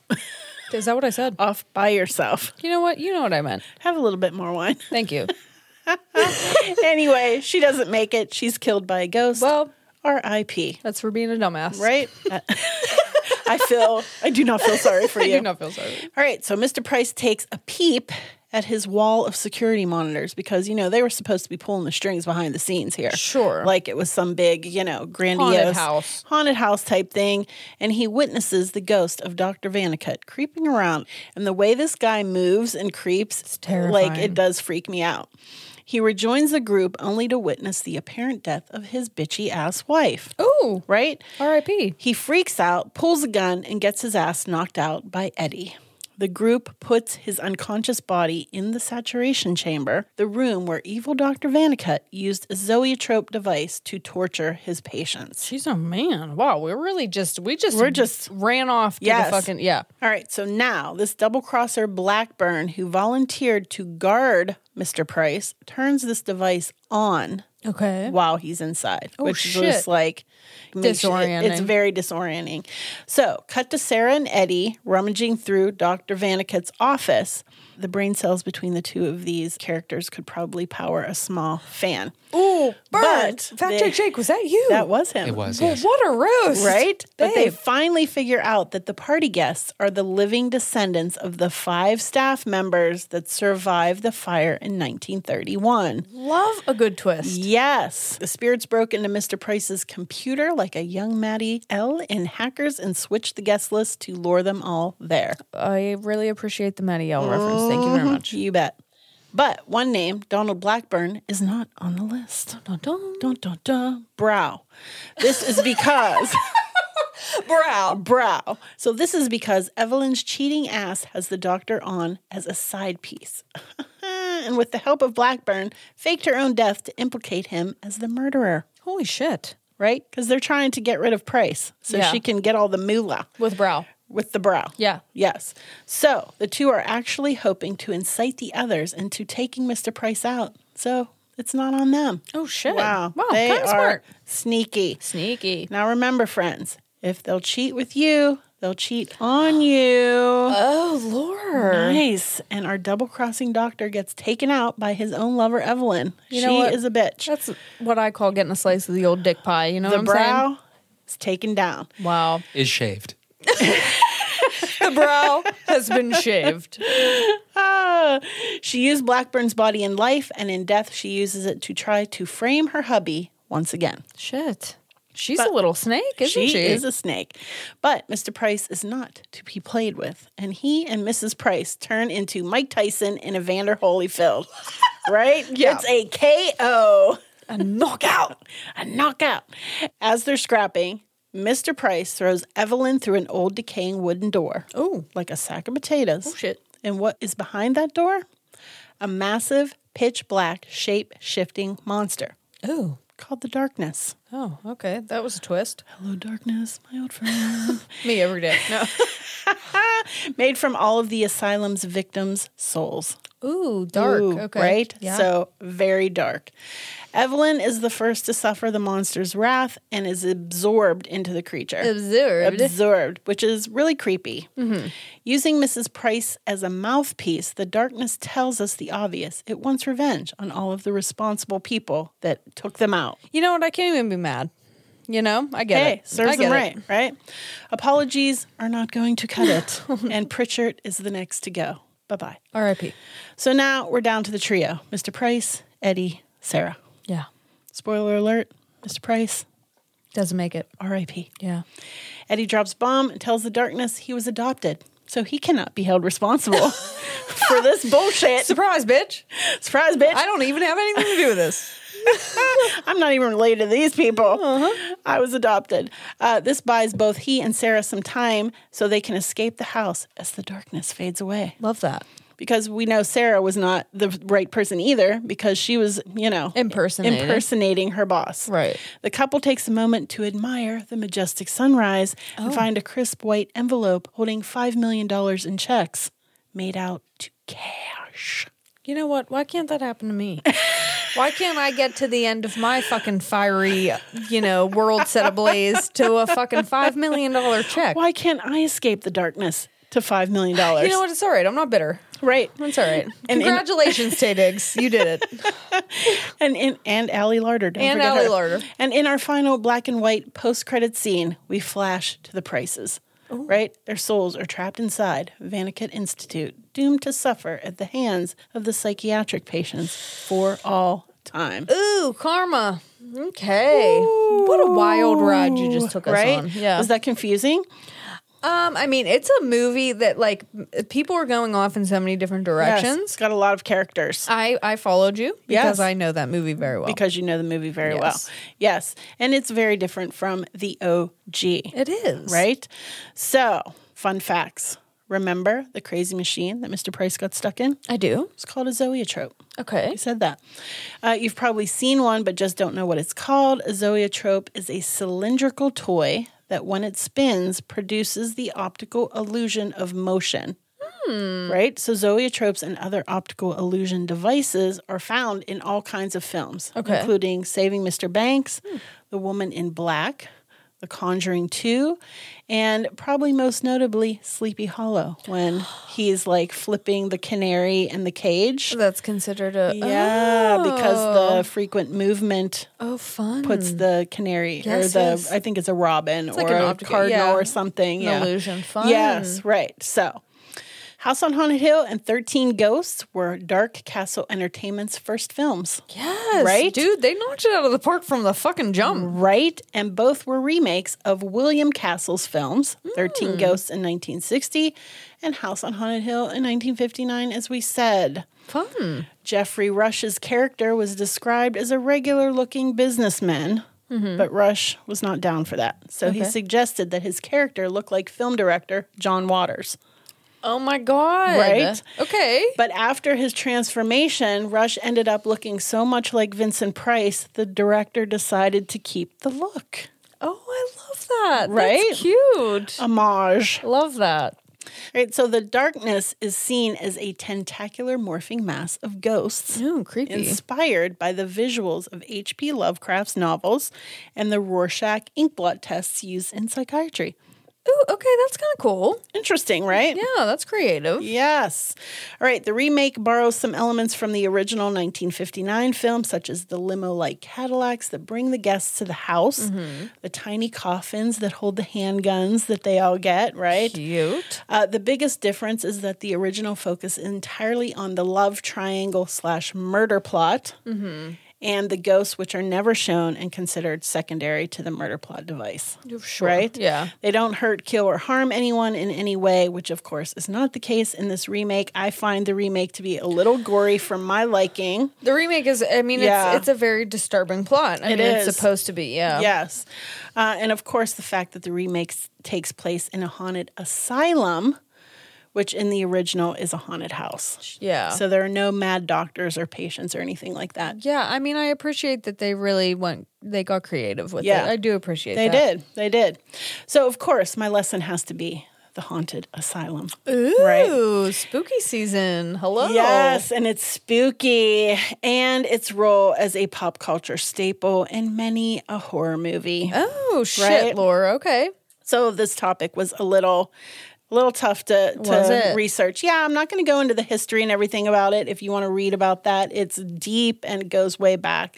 But today's psychiatric hospital was once referred to as the mental asylum, the insane asylum, or the lunatic asylum. Okay. Yeah. So these early institutions operated under the idea that people suffering from mental illness were to be, as Norman Bates would say, put somewhere. Ooh, right? Okay. Yeah. Labeled mad or insane. Prior, the care of these individuals fell either to the families or the churches would step in to take care of or help the families, right? Okay. Again, long history. But in the 19th century, changes were happening to seek out solutions for these families and communities to deal with mental illness. Okay. And that solution would come with the asylum. Okay. Right? Yes. So it is human nature to fear confinement or the idea of being locked up. Yeah. So this placed a stigma surrounding mental hospitals, which encompasses the out of sight, out of mind mentality. Oh. Right? Yeah. And how people stigmatize those suffering from mental illness. Right? So let's just sweep that under the carpet. Let's pretend it doesn't exist. Let's put them somewhere they can't be seen. Yes, it's too uncomfortable to deal with. Right? I'm having deja vu. Right? Yeah. So unfortunately, this led to many of these facilities coming under investigation for their improper methods, right? The first asylum expose surfaced in 1887 when an undercover reporter named Nellie Bly investigated. It was infestigated with roaches now. Investigated Blackwell Island in New York. Okay. Revealing horrible living conditions, physical and mental abuse of a brutal staff, and the complete ease in which people became very disposable. So specifically, unwanted wives. Wait, what right? do you mean? So like if somebody decided they didn't want to be married, married to this person anymore, or they wanted to get rid of their, they would, say, oh, they're mental, they're crazy, and just dispose of them in these hospitals. Oh, boy. Okay. Crazy, right? Yeah. These would be a repeated narrative in asylums well into the 21st century. Other common themes include electroconvulsive therapies, lobotomies, over-medication. Yeah. So it is not surprising that the first artist to tackle the topic of asylums in 1845 was, do you know? No. Edgar Allan Poe. Okay. Right? Yeah. In his story, The System of Dr. Tar and Professor Feather. Wow. Okay. So by the 1960s, the comfort of the less sadistic of the institutions, you know what I mean? Of the patients gave way to the realization that they were being kind of played like a fine-tuned fiddle. They weren't actually being protected. No. But rather prisoners and, just kind of taken kept advantage away. of. Right. Yes. Which became perfectly in sync with the women's liberation movement. Oh, wow. And stories such as The Bell Jar. Diary of Mad Housewife, Girl Interrupted, right? Oh, yeah. We're talking about that. And by the 1970s, there was not much trust left for this sector. And fundulation began to dwindle. And we see the beginning of the deinstitutionalization. Okay. Okay. It's on the horizon. And one of the biggest blockbusters in cinema to exemplify this would, of course, be Michael Myers and the Halloween franchise. Oh, shit. Right? Okay. Well, that's not great. Right. Okay. So, according to Troy Rondenone, I hope I said that, I probably didn't, in his book called The Nightmare Factories, The Asylum in the American Imagination, he states that cinema has at times been a watchdog for standards of care in mental hospitals, which have ignited demands for patients' rights and reforms. Okay. Okay. Yes. Yeah. But on the flip side, some would say that cinema has also played a huge role in portraying mental hospitals in a negative light. We can also look at Ken Kesey's One Flew Over the Cuckoo's Nest, right? Yeah. This may contribute to the stigma of the mental health care system that can lead to those suffering to self-medicate, which then can lead to addiction and homelessness, which is rampant in so many places. Because this fear, has said, I'm not going there. I'm not going to try to talk to anybody because they're going to lock me away. right? Yes. Yes. Yeah. All right. So with that in mind, you can see why these facilities would be a hotbed of spiritual, spirit activity. Yes, right. definitely. Absolutely. A lot of heavy energy there. For sure. So I'm just going to give you a few. There are many. The first one is the Danvers Lunatic Asylum in Danvers, Massachusetts, which opened in 1878. Ooh, okay. Right? Yeah. But back in the day, it was the location of Salem Village, home of the Salem witch trials. Ooh. Hello, double whammy. Yeah, I'll say. The sinister-looking facility may have inspired H.P. Lovecraft's Arkham Sanitarium and is considered the birthplace of the prefrontal lobotomy. Fucking hell. Yeah. Okay. This facility by the 1930s was so understaffed that it would be days before patients were even noticed after they died, right? And a large on-site cemetery is considered haunted by evil spirits of patients that did not survive the abusive tactics. I'm sure. Yeah. Right? So, the Beechworth Lunatic Asylum in Australia, its reign of terror lasted for more than 128 years. Finally, Whoa. yes. Finally closing down, are you ready for this? In 1995. What? Crazy. Not before. It was reported that 9,000 deaths happened within its walls. You're kidding me. No, very few patients ever left Beechworth alive. Oh my God. So no surprise there that many spirits are hanging out. There have been sightings of faces floating in windows, as well as some of the staff still making their nightly rounds. Oh, wow. Like, can you the imagine? Ghost, I'd shit my I'm here pants. to take my rounds, right? Whoa. Oh my God, right? Like you're still fucking working your shift. Girl, take a rest. I'm on vacation. Where's my Mai Tai? What? Right? Right. Take a rest. Put your feet up. Exactly. Right, the Trans-Allegheny Lunatic Asylum in West Virginia. Okay. Maximum capacity, $250. $250. I was going to say, what's it cost? $250? What do you mean? 250 people. Oh, I was like, what the fuck are you talking about? They can only I'm fit. thinking money. You were saying you didn't want to work after you were dead. I was like, $250? Laura, those are details. You cannot confuse. I was like, what does a bed cost $250? I know. Probably. Maximum capacity, 250 people. Gotcha. Okay. Would end up housing 2,400. What? Including, for a short time, one Charlie Manson. Okay. All right. So in addition to the overcrowding, the torture of patients who were locked in cages, chained, and suffered lobotomies with ice picks, deaths were not uncommon, and neither are the spirits that hang out there. Apparently, a patient named Ruth often attacks those who visit the premises, along with voices that warn you to get out. Damn. Okay, this is important, Laura, because I feel like these stories just don't get told enough. I agree. Yeah. I agree. The Waverly Hills Sanitarium in Louisville, Kentucky, allegedly claimed the lives of 63,000 people. Oh, okay. Holy Most fucking hell. Exiting the facility in what was known as the death tunnel or body chute. Laura, I asked you to wave a flag. I know. I don't know how many times I have to fucking remind you of this. I'm like, okay. As she keeps going, I'm like, ooh. I'm like, yeah. Wow, it just keeps getting worse. I know. It is brimming with spirit activity, including a nurse who hung herself in room 502. Okay. Screams, footsteps, and Timmy, a boy who enjoyed playing with a rubber ball, has actually been caught on tape. Was it Zach Bagans? I don't know. Zach Bagans, have you gone there? Was this ghost making fun of my mom? By bouncing his rubber ball? Fight me. Zach Bagans in a nutshell. Right.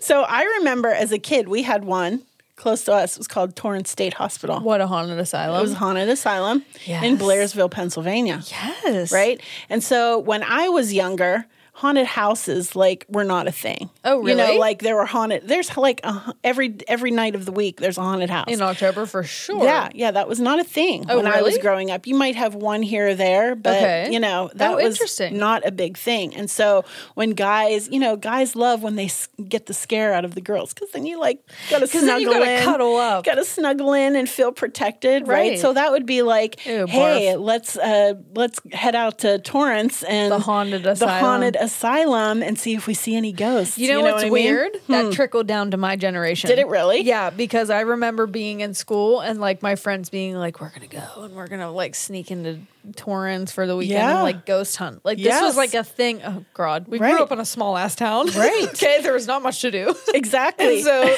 on the weekends it was like, we're gonna like go and explore this haunted asylum. I was always too petrified because shit attaches to me. That's right. No. I didn't go either. Right. I'm like, that's disrespectful. I'm onto your games. Yeah. That's why I don't have a Ruth Thatcher at this time. Yeah. I'm like, I'm onto those games. Exactly. No. All right. It started out with just a few patients that were transferred from the Danville Asylum, which we just talked about in Massachusetts, right? Yeah.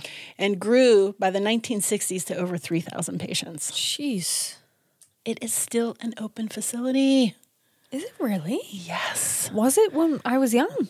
I guess. So what happens is like where the main facility was, I guess a lot of those buildings have been abandoned and they built a new hospital like further down the road. So the abandoned building is so what the people abandoned building is what is considered is considered haunted.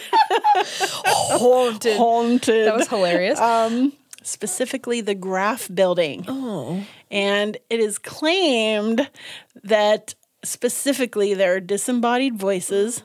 People have seen lights on in the windows. Figures that are like come in a cloud of mist. A misty figure. A misty figure. Crying, doors slamming. No. Some people report being hit by gurneys. I'm sorry. I just got slapped upside the head by a gurney. A gurney flew across the fuck. Yo, if a fucking gurney flew, no. And as Eddie Murphy would say, I'm out. For that reason, I'm out. People have reported being grabbed by the ankles. I would shit my pants. I'm just going to say it right there. Cold spots. Former residents have been seen roaming the halls. No. And elevators open and close by themselves. Dude, see why I never went there? Yeah. I was like, no, thank you. You'd be like taking all that shit home with you. Exactly. And then, of course, we have Haunted Hillview Manor also out near where we live in Newcastle, Pennsylvania. I knew you were because you have a personal story. I do. So it opened in 1926. It became a senior care center in the late 60s, but closed in 2004. Oh my God, are you kidding me? Super fucking spooky. So you have your own tale.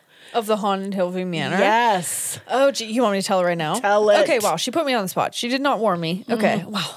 Performance anxiety. Okay, yeah, so I mean, we've talked about I'm very much an empath. I very much like, I pick up on vibes. I hate that. That sounds so cringy, but I don't know how else to say it. And we at Hedgeridge Apothecary would go out and do local vendor events. And one of them that we went to like every year was the Haunted Hillview Manor. And they had like a paranormal fest kind of thing, which, right up our alley. We didn't fit in there either, if you were wondering. No one liked us there either. Yeah. However... me and Jake went. Laura was somewhere else, and me and Jake were man in the fort. I was at the Renaissance Festival. Okay, yeah, and me and Jake were there alone, and I was walking around. So the way they had this event set up was that the vendors were each set up in a fucking room, like a patient's room. Patient room. And yeah, no, that should have been the first. Absolutely not. First red flag for you. So I leave Jake with our booth because there's not many people there, and I go wandering around, and I'm in this other room with these other vendors, and there's this ghost hunting crew because again, it's a paranormal event, and they're picking up on something. Right. Like I hear, like they have their equipment, like hello, Zach Bacon's Ghost Adventures equipment. Right. They're picking up on shit, and there's a man coming through that hates women, like just fuck, and I'm the only woman in the room. Of course. Okay. Of course. Absolutely. Hello. Have I told you yet that I'm unlucky? I'm like, let me stumble into this room with this fucking woman-hating fucking ghost man I'm just chilling. looking for a tchotchke, man. I literally was. I was looking for like a fucking magnet, something to remember the occasion. I walk into this room and I am immediately like, I feel sick. I feel ill. I don't feel like myself. Like that's the best way I can describe it is that I just did not feel like myself. I felt immediately foggy and like cloudy and angry and not like myself. And so I literally, this is one of the only times this has happened. I went to the room where Jake was and I said, get in the car. Pack it up. We're going. And that's what we did. He literally did not even think twice. He's like, okay. Didn't they say something to you though?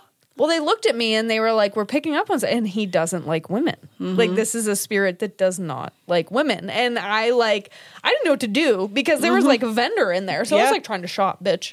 Yeah. I was trying to get a ring. It's a gift shop. I want a tchotchke. I want a souvenir. And they're like, yeah, you might want to get out of here. Like, this ghost doesn't. And I don't know if it attached to me. I don't know what happened in there. But I looked at Jake and I was like, pack up your shit. Get in the fucking car. And as soon as, I would say when we were about 10 minutes away, I felt it drop. And I was like, ooh, okay. Yeah. And before that, I didn't really know the history. Like, I knew it was a haunted, quote unquote. Obviously, they have haunted events, but I did not know that it was an asylum that. Oh, really? And didn't Zach Bagans did an episode there? Zach Bagans did an episode there. Yeah, this is like a very well known. But at the time, we didn't know that. Because, we're just in fucking PA, like doing little events, right? We don't fucking know. I won't go back there. Yes. And again, I don't get scared by this stuff very often. I will not go back there. Yeah. Nope. So it was not good energy. No, that is one of the only times when I looked at Jake and I was like, I need you to hear me.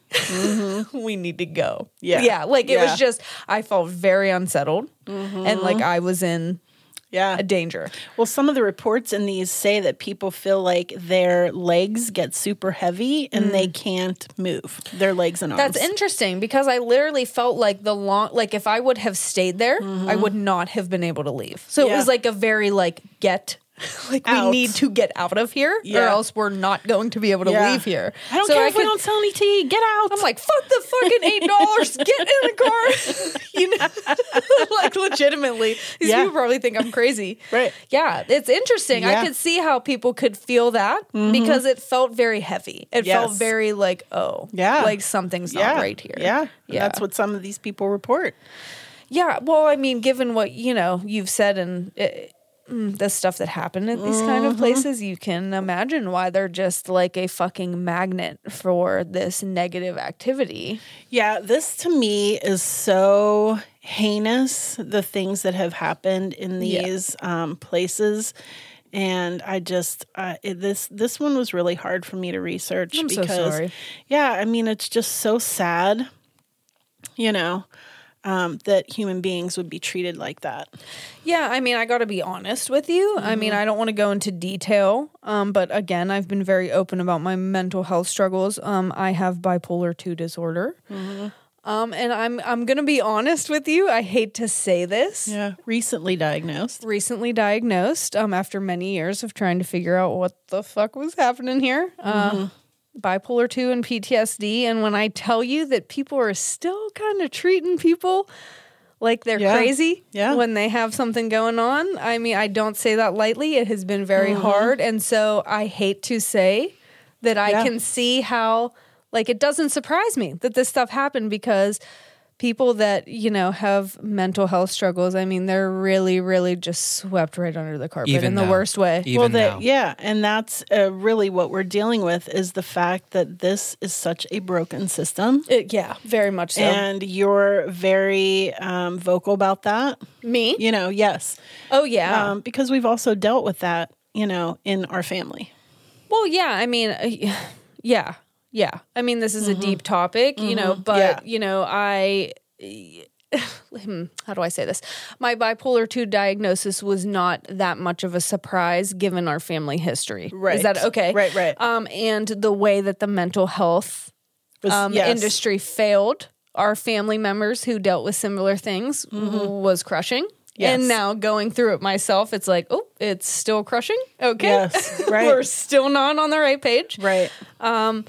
So I really hate to say that I can just, I understand why these places are because this treatment was just so heinous. And it's still in this field. It's sad. It is very, very sad. Very sad.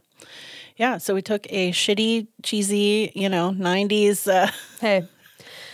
Movies when was this made? 1999. Exactly. So on the cusp there. But yeah, this cheesy, shitty 90s remake and, But it's interesting. Dive deep. Yeah, but it's interesting because we love the original House on Haunted Hill. Yes, I do. And I love this one. You do? I do, yes. Because and I find it disturbing. It is, though. Yes. But to me, in a horror movie, especially a remake, I want to see that you are taking a different angle. I want to see that you are being creative. I want to see that you're putting kind of like what we talked about earlier, right? With the copy. Like if you're going to remake, fucking put your own flavor in it. You know, add your own little spice. And I feel like they did with this remake. I really do. I feel like the performances, like I love fucking Taye Diggs. I feel like, and Chris Kattan. Yeah. They all did awesome. However, it is a heavy topic. It's a heavy topic because this is based on real experiences, real things that happen. But that's probably why they made it a horror.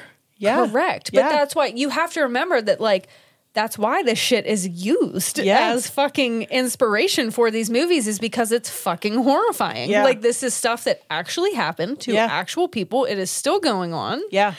And it's fucking horrifying. Yeah, right. It is. I mean, it really plain and simply. Yeah. Yeah. I mean, it's interesting that movie, which most people would look at as like a cheesy 90s movie, but if you really read between the lines, it's really not. I mean, they're tackling like a very heavy subject. Yes. Of course, in a very cheesy 90s way. Of course. But like, hello, I love it. Yeah. Duh. I love it. Right. Yeah. Disturbing. I appreciate that you did that, though. Yeah, thank you. Because I think it's important. I think that it is important that you brought that to when I started doing the research, I'm like, I'm not tabling. What? Sorry. Yep. Are you okay? Did you have a stroke? Are you all right? I know, right? Do you want some water? Are you okay? Maybe. I think it was the wine. The grapes have like puckered up my... I'm like... I say that. I always have an excuse like every week. I always, it's a sour grape.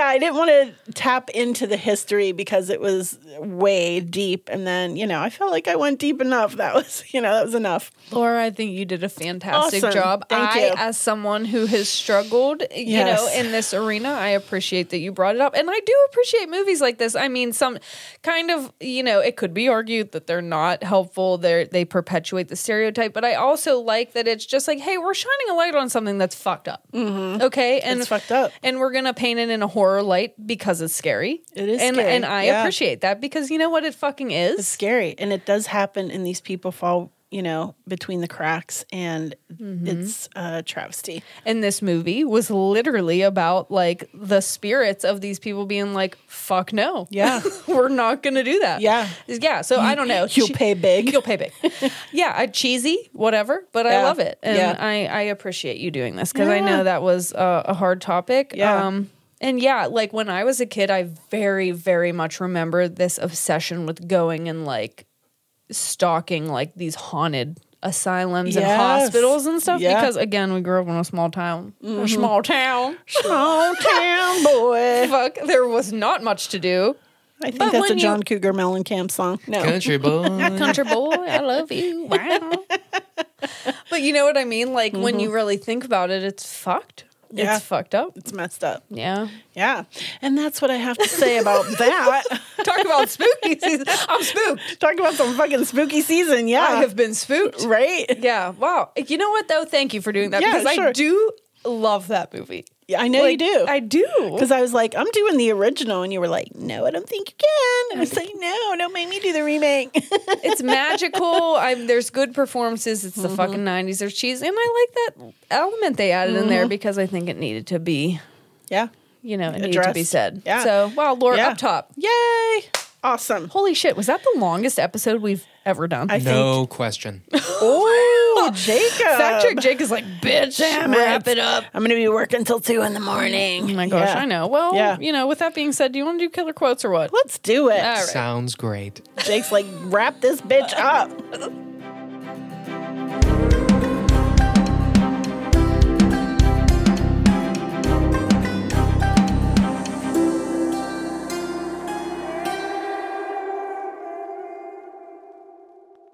All right, mine is, and there were so many choices. All right. Was there? Don't get hot and flustered. Use a bit of mustard. Should I get that as a tattoo? Well, I think you should. Maybe on my lower back. Maybe. I love it. Yes. I like it. All right, here's mine. Okay. The house doesn't care what's fair, who lives, who dies. Know why? Because it's a fucking house. Is that Chris Kattan? Did Chris Kattan It was Chris Kattan. Your favorite. Chris Kattan, I love you. I don't know why. I can't explain it, but I love you. Oh, I've seen Night at the Roxbury more than I ever wished to see. I know, and now all of our listeners know that because you've said it many times throughout this episode. All right. That's how much I love you. Thank you. Wow. All right, another one in the books. Another one in the books. Happy spooky season, friends. Episode 72. Magic. In the books, Lore. Magical. Wow. All right. Spooky season is underway. Yes. Yes. We've got more spooks coming to you next week. We do. All right. So, what?